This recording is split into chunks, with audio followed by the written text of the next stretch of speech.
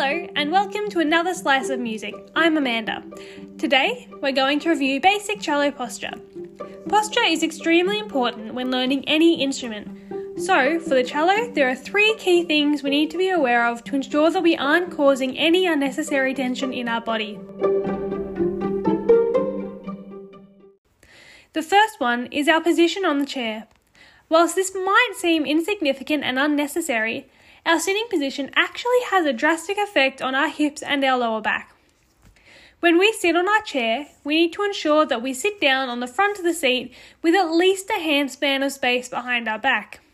This assures that our back is straight, that we're not slouching and allowing a good flow from our hips to our neck. This also gives us the added bonus of freedom to move freely with the music. This takes us to our next point. Our feet must be planted firmly on the ground in line with our shoulders. This supports our cello and allows us to grip the sides of its body with our knees. Again, allowing good flow and stopping any tension.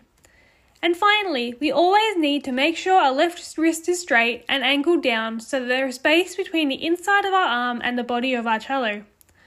This will ensure that there is no tension in our shoulders and gives our fingers the freedom they need to move around the fingerboard quickly. So, in summary, the 3 key things we need to be aware of in our cello posture are hips, feet, and left hand. Implement these things and you're sure to have a relaxed, stable cello posture that your teacher will be proud of.